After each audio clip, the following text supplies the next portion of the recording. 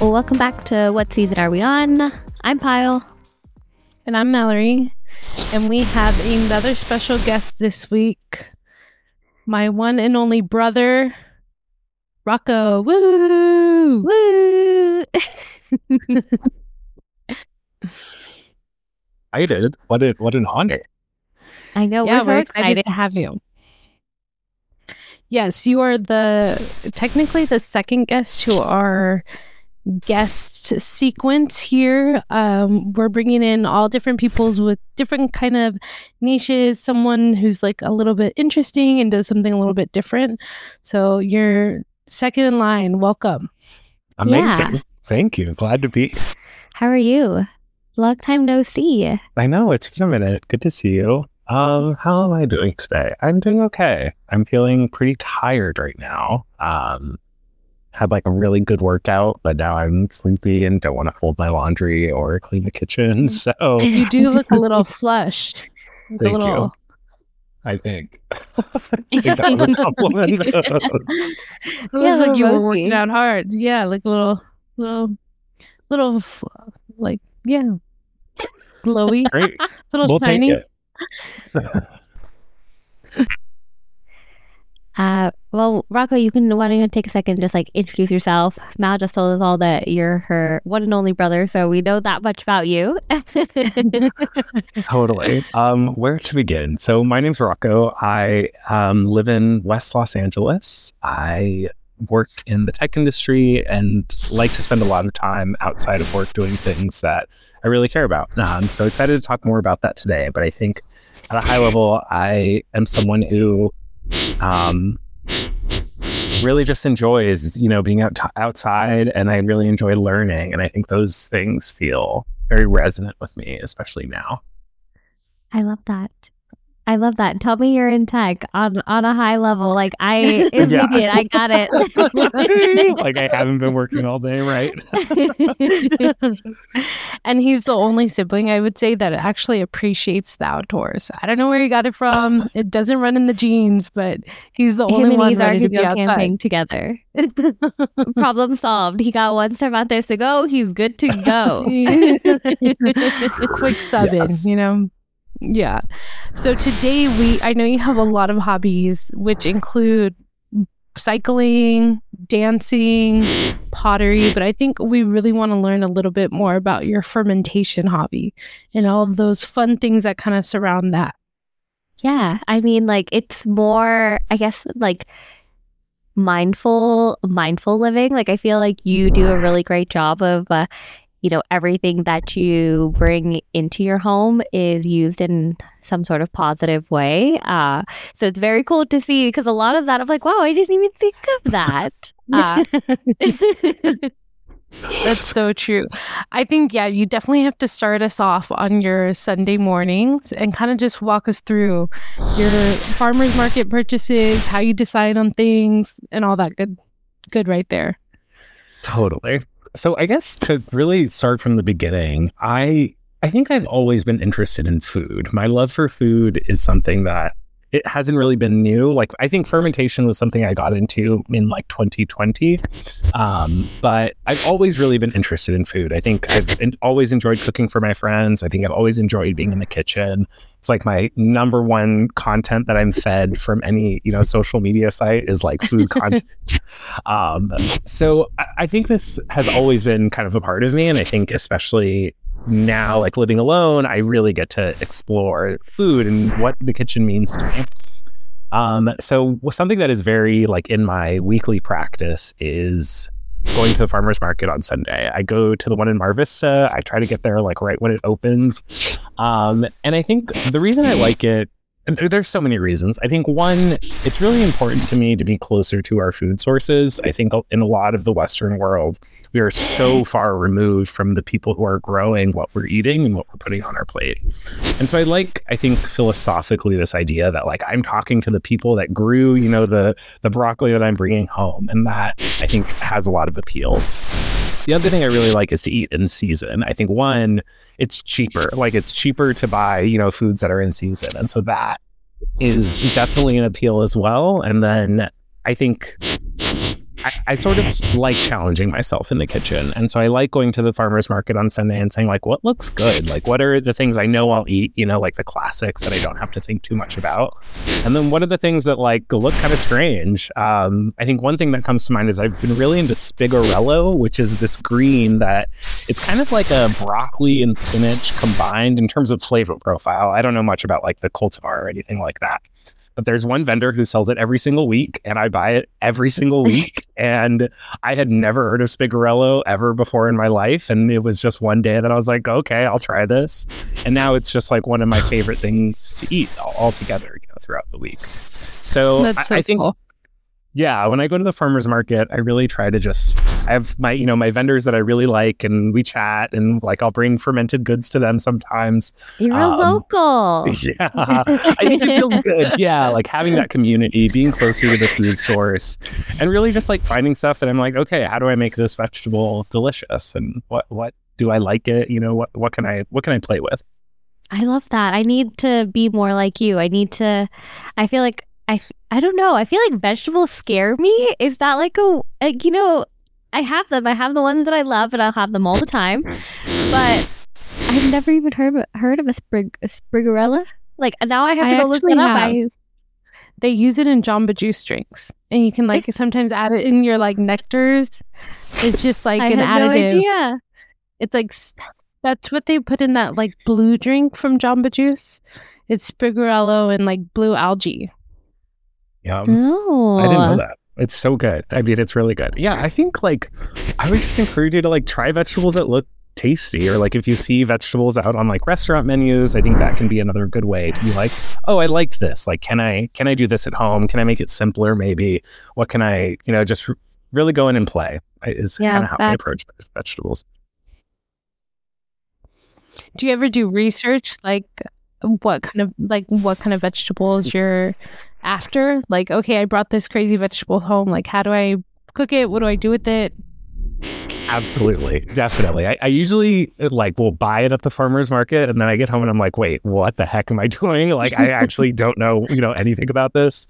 There's a couple books that I go to and just like Google generally.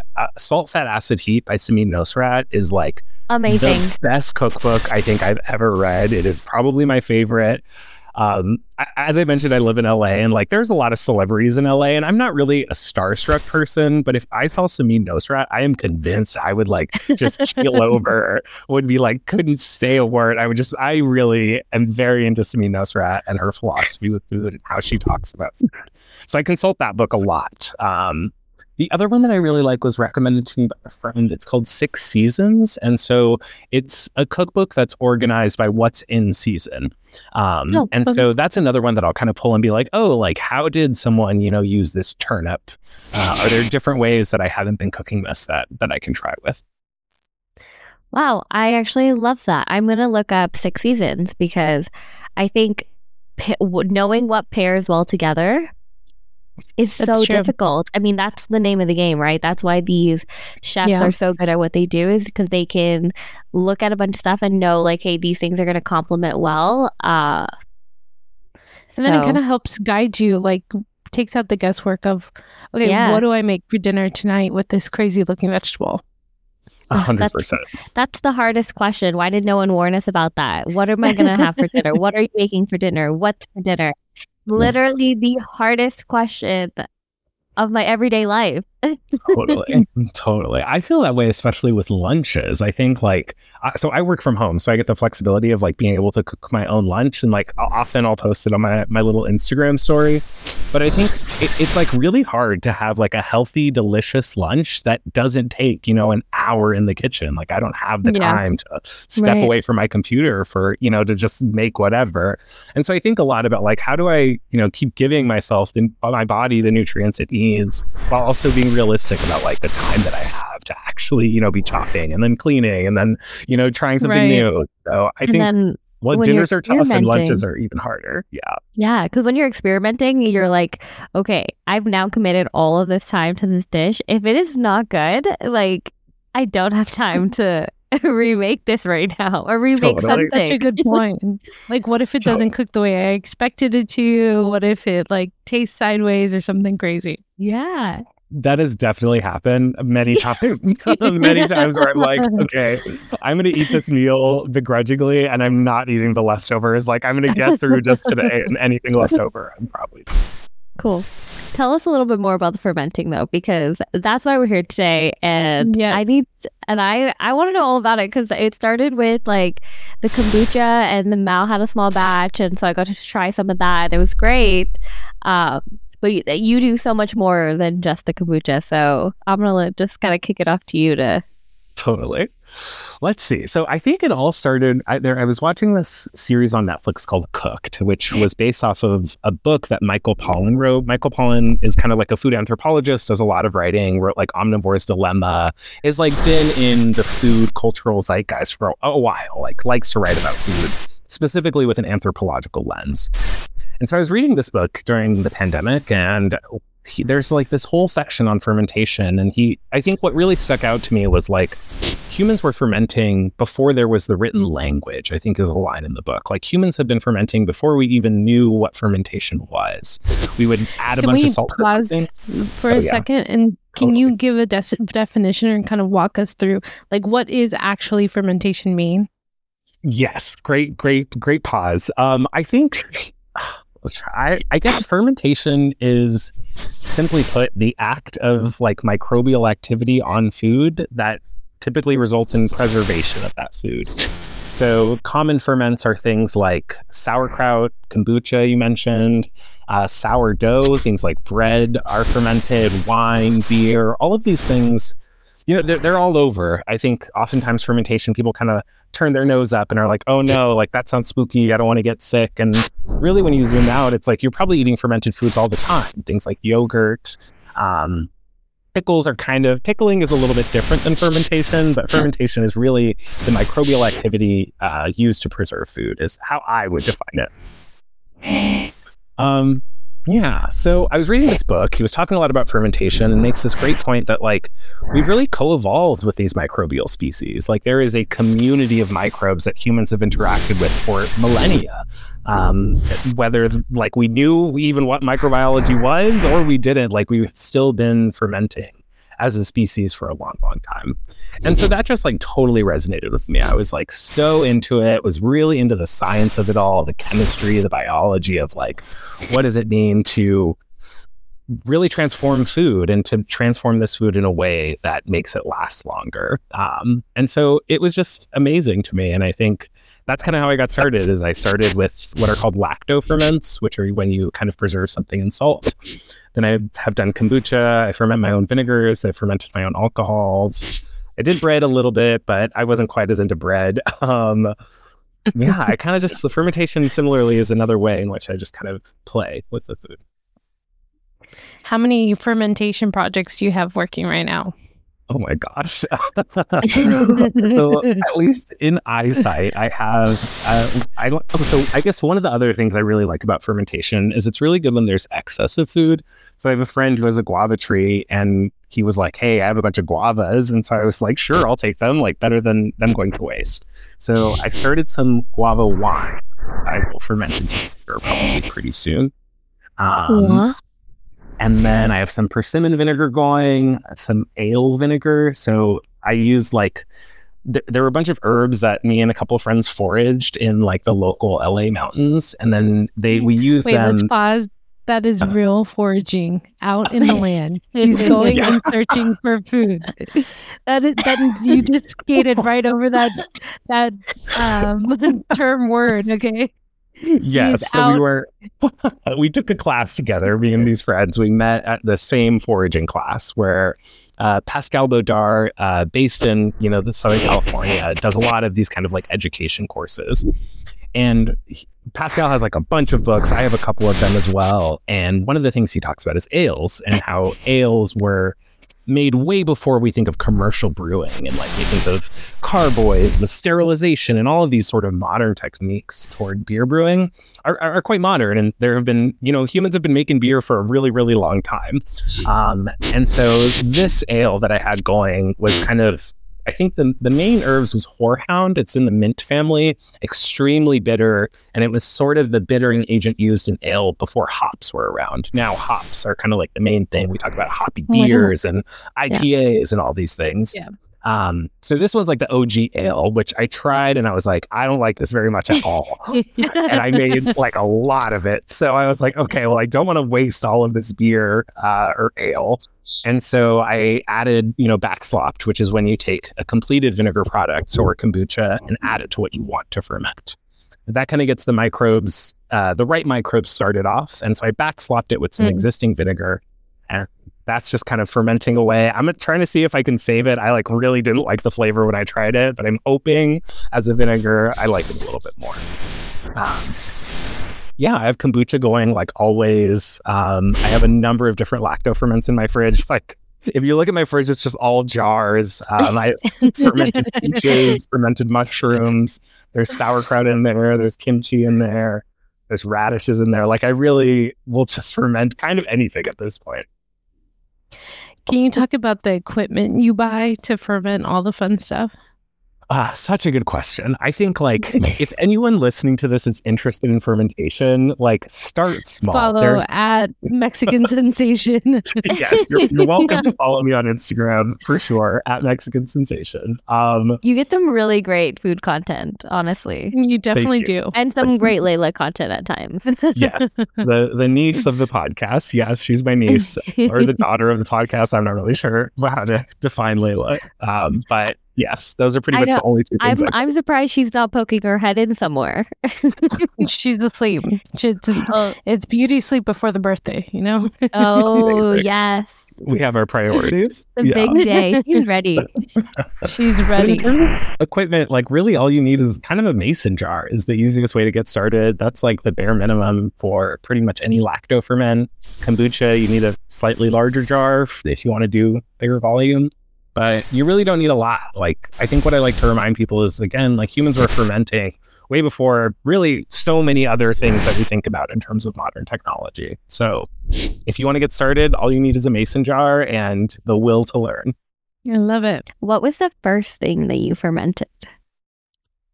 Oh, that's a great question. I mean, I think technically when I was living in San Francisco, I had tried kombucha once or twice. And it was good, but I wasn't really hooked on the fermentation bug. After I read Cook, that was again in 2020. I think the first thing I fermented might have been guavas. And I remember I was so terrified, actually. I was so scared to eat them because I had never fermented anything before. And so I think I tried a little bite and then was just nervous and discarded the whole thing. I was like, I don't know. And then after that, because there is an element of fermentation that it can get moldy or not ferment correctly, and then you're basically just poisoning totally yourself. I think pretty much the only way a ferment can go badly is if there's mold on it. If you see mold, some fermenters will say, oh, you can just scrape it off and let it keep going. I take the approach of just if you see mold, there could be water soluble toxins, just get rid of the thing. But yeah, I think I was just scared. I didn't really know what I was doing. I had read kind of one book at the time, was sort of following a recipe, not really. I think I was fermenting it's called beet kvass. It's I think from Eastern Europe. It's a fermented beet, almost soda. And I also just didn't like it. Now when I tried and I was this is so earthy, it's so salty. I would add little bits to my smoothie and be I do not, I don't know. But I kind of just kept trying. And then I was okay, I think a big learning for me in terms of getting into it was trying my ferments more regularly. I would just kind of set them up and then leave them alone for 3 weeks and then try them and be whoa, this tastes nothing like I expected. So once I started sampling oh, day 1, day 2, day 3, then you kind of see the transformation. And then that really took a lot of the fear away. Wow. Being oh, this is totally expected, totally normal. And I'm thrilled by it. Is there, as you're trying it, as the days progress, if you feel something is, a little off, is there a way to, course correct? That's a great question. I think it depends on the ferment, generally speaking. Again, like if you see mold, there's no course correction. I Right. kind of just discard. There's something called calm yeast, which is kind of just like a white film that can sometimes develop on ferments. That's like totally edible, not harmful at all. Some fermenters will just like stir it in for the whole ferment. Some people, I usually scoop it out. So that's one thing you can kind of course correct. If you see calm yeast, you can just sort of scoop out the top of the brine. So I think persimmon vinegar is probably my favorite ferment so far. And I think the reason I like it is because persimmons have a lot of yeast just naturally occurring on their skin. And so the yeast, like in the right environments, kind of just eats all of the sugar in the persimmons. And then what's called acetobacter moves in, or acetic acid bacteria, and that eats the alcohol to then make acetic acid, which is sort of the sour component in vinegar. And I think the reason I love persimmon vinegar so much is that you really don't do a lot. Like you kind of just chop it up and like let it go. And so for that one, sometimes like the book that I follow, Sandor Katz, is like one of the, godfathers of fermentation in the Western world. This recipe comes from him, and you can just kind of cut off pieces that are moldy on the outside skin. So that's another course correction example. I know I said like anytime you see mold, just get rid of it. There's like maybe one exception that I follow. And if it's on the skin, I usually feel okay to kind of course correct and remove it and let the rest of it ferment together. That's cool. I'm gonna have to try this persimmon vinegar one day. You should. Yeah, it's probably has like another 3 to 4 weeks before it's done. Cool. But it's so good. I think a lot of people in the Western world just like aren't that into vinegar. It's not something that is really big in, at least for me growing up, like we rarely ever ate vinegar. Maybe in a salad dressing was kind of our only exposure. And so getting into fermentation too, like I really like vinegars in cocktails or mocktails even. Like you can use them to replace things like lemon juice, lime juice, like normally these acidic components. You can just swap them out for vinegar. And I think like persimmon vinegar adds this like fruity, complex, sour flavor that is just fantastic. So I really like to drink it. You had me at cocktail, so. Yep. Because Val was telling us about your celery vinegar that you had used for the turkey, and she could not stop raving about That's one of my and favorites. So, to hear how widely you could make different kinds of vinegar and what really it sounds like you could make almost anything into a vinegar. Pretty much. Yeah, pretty much. One time I made like a martini inspired cocktail. So there was like gin, celery vinegar, and then I like really go off the deep end sometimes with food, but I have like a dehydrator. And so I had all these fennel fronds and I didn't know what to do with them. So I just dehydrated the fennel fronds and then blitzed them in like a spice grinder.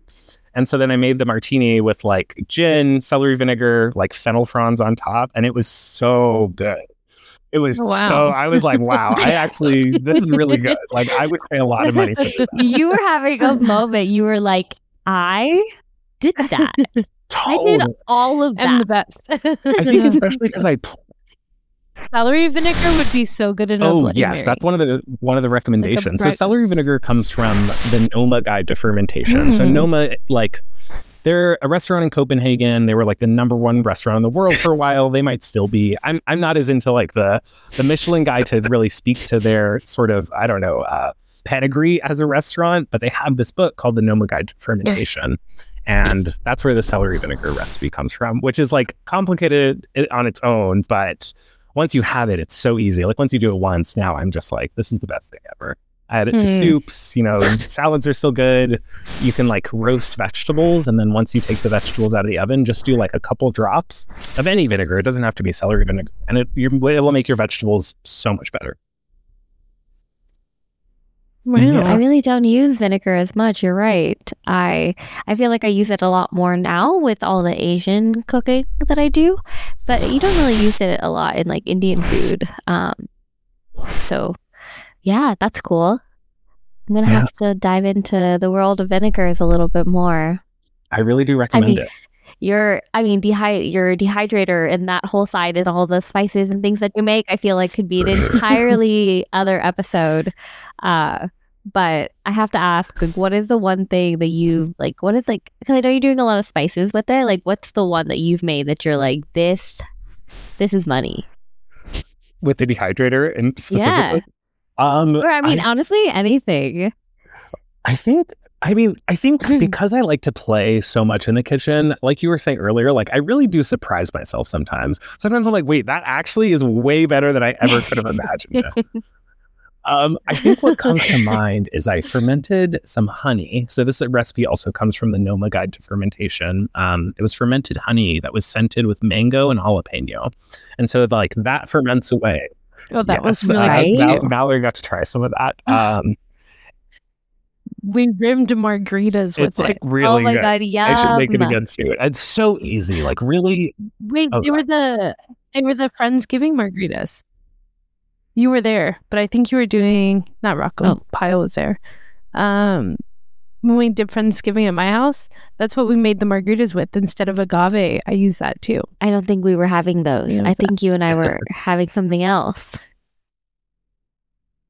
We were having something else, but I made those for the other girls. Okay, so I missed my shot. So we're gonna have to try again. I'll make it again. And this one is so easy. It's like honey, like water, mangoes, and jalapeno, and salt. Like that's it. And then you just let it do its thing. Like all the microbes that need to be on it are already on our skin, on the vegetables. But so what I had after that was like the fermented honey, which was the liquid, and then all of the solids, like the mango and the jalapeno. And so I, again, like didn't want to waste it. I really tried to avoid wasting food.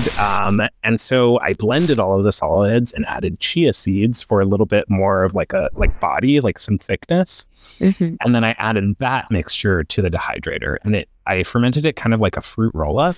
It was like a fruit roll.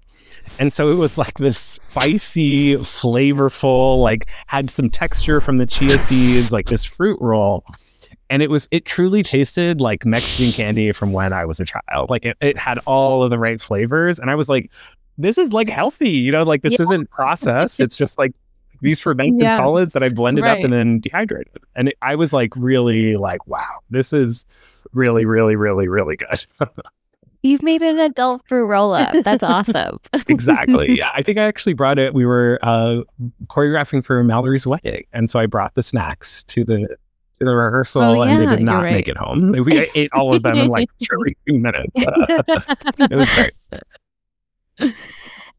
And I think that example just speaks to how vast your options are with fermentation. We've talked about beer, we've talked about vinegar, we've talked about fruit roll-ups and cocktails. It's just, you can kind of weave it into your everyday life. It doesn't have to be like some crazy thing that you like plan your meal around. And I feel like right now there's so much conversation around like the microbiome, like your microbiome, how's your gut health and your microbiome. And I can't pretend to be, you know, any kind of healthcare professional who has any sort of, you know, weight to say this is healthy or unhealthy. But I think what I think about again is like the legacy that fermentation has with humanity, and that we've really again co-evolved with these species.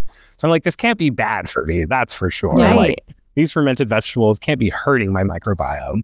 And so I think that's the kind of other piece, is it like feels like this, I'm kind of adding this dimension to my health that really didn't exist before. I'm sure your gut thanks you. Yes. Hopefully. As Poppy drinks a poppy, I am right? having As a poppy. Drinks a poppy. Amazing. We actually didn't have any in the house. And so Raj just went to Costco and he was like, oh, I got some. And I was like, oh, okay, I'll have one today.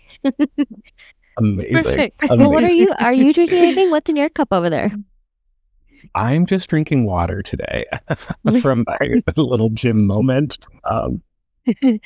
Your fermented not water. Really. But maybe if I get invited back for an episode 2, I'll be a little bit more prepared.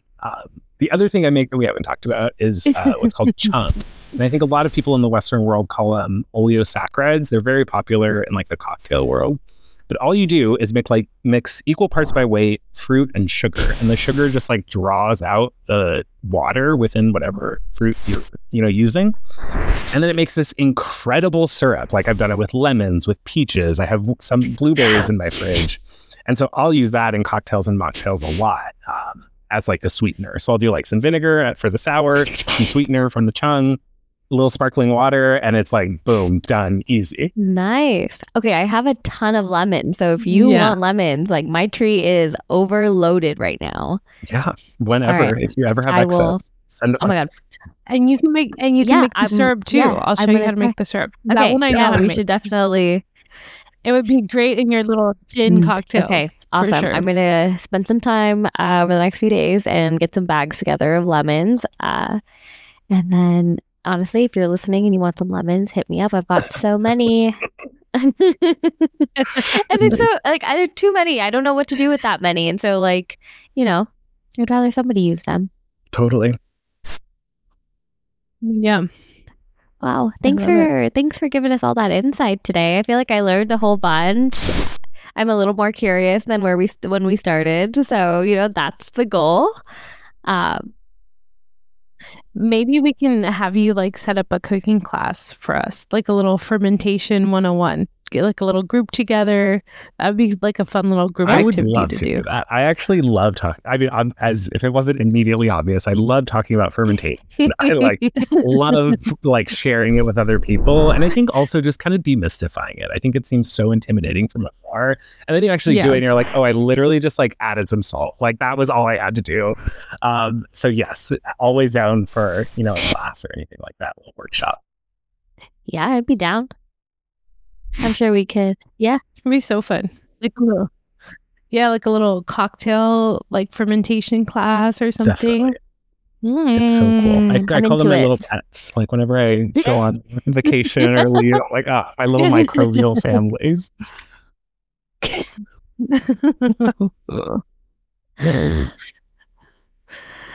Okay, so give us your top 3 tips. Short little tips that you would give a beginner. I would say think about the fermented foods that sound the most appealing to you. Like rather than going for, sometimes people will say oh, sauerkraut's really easy, which is true. But if you don't like sauerkraut, don't go for sauerkraut. Start with something that you think you'll genuinely like. I think, and probably just try it. Really just try it. Trust that, your nose, your eyes can look for the things to tell you if it's spoiled. If a ferment goes wrong, it's actually really, really obvious. When you find that salad that you bought and left in the back of your fridge, it's really, really obvious when that salad is not good. And that's the same case for ferments. I think a lot of people are often scared to try it because they're well, I don't want to get myself sick. What if something goes wrong and I don't know? Which is a fair concern, but I think we can really trust our senses to make sure that the food we're eating is good.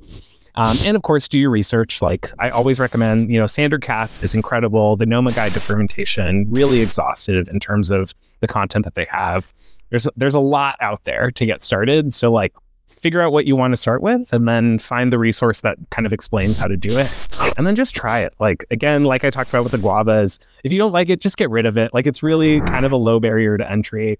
And, we don't have to be tied to these things if we're scared of them. So we can always try again. We can always keep playing. And I would just encourage everyone to play in the kitchen. I love that. If you ever have your own cooking show, that's your line, dude. Play it. I encourage you to play in the kitchen. Play in. Yeah, it can be fun. There you go. You're next on Chicken Live. Next and first.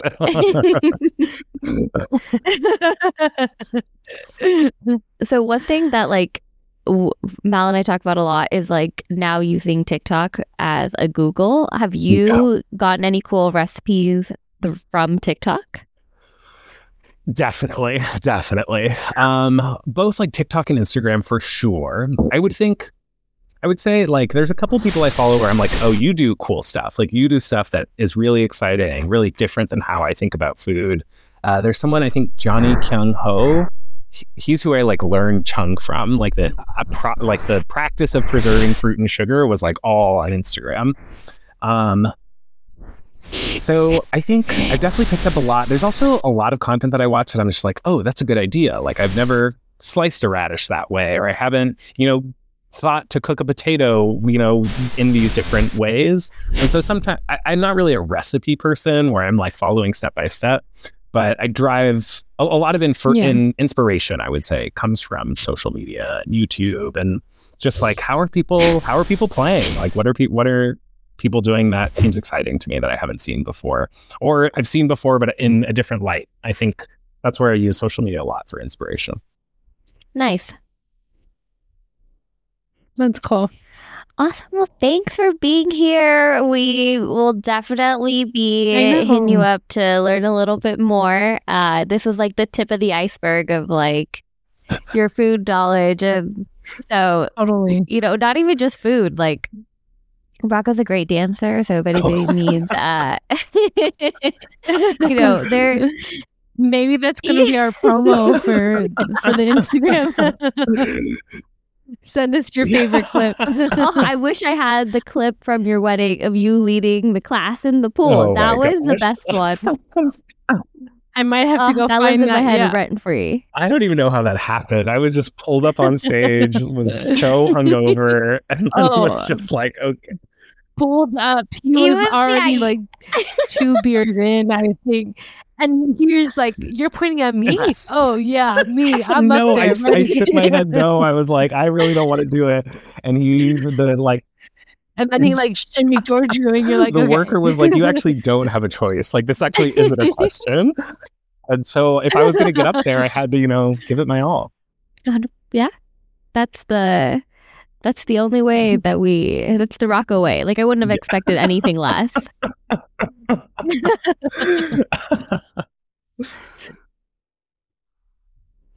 So true. Well, thank you for coming on.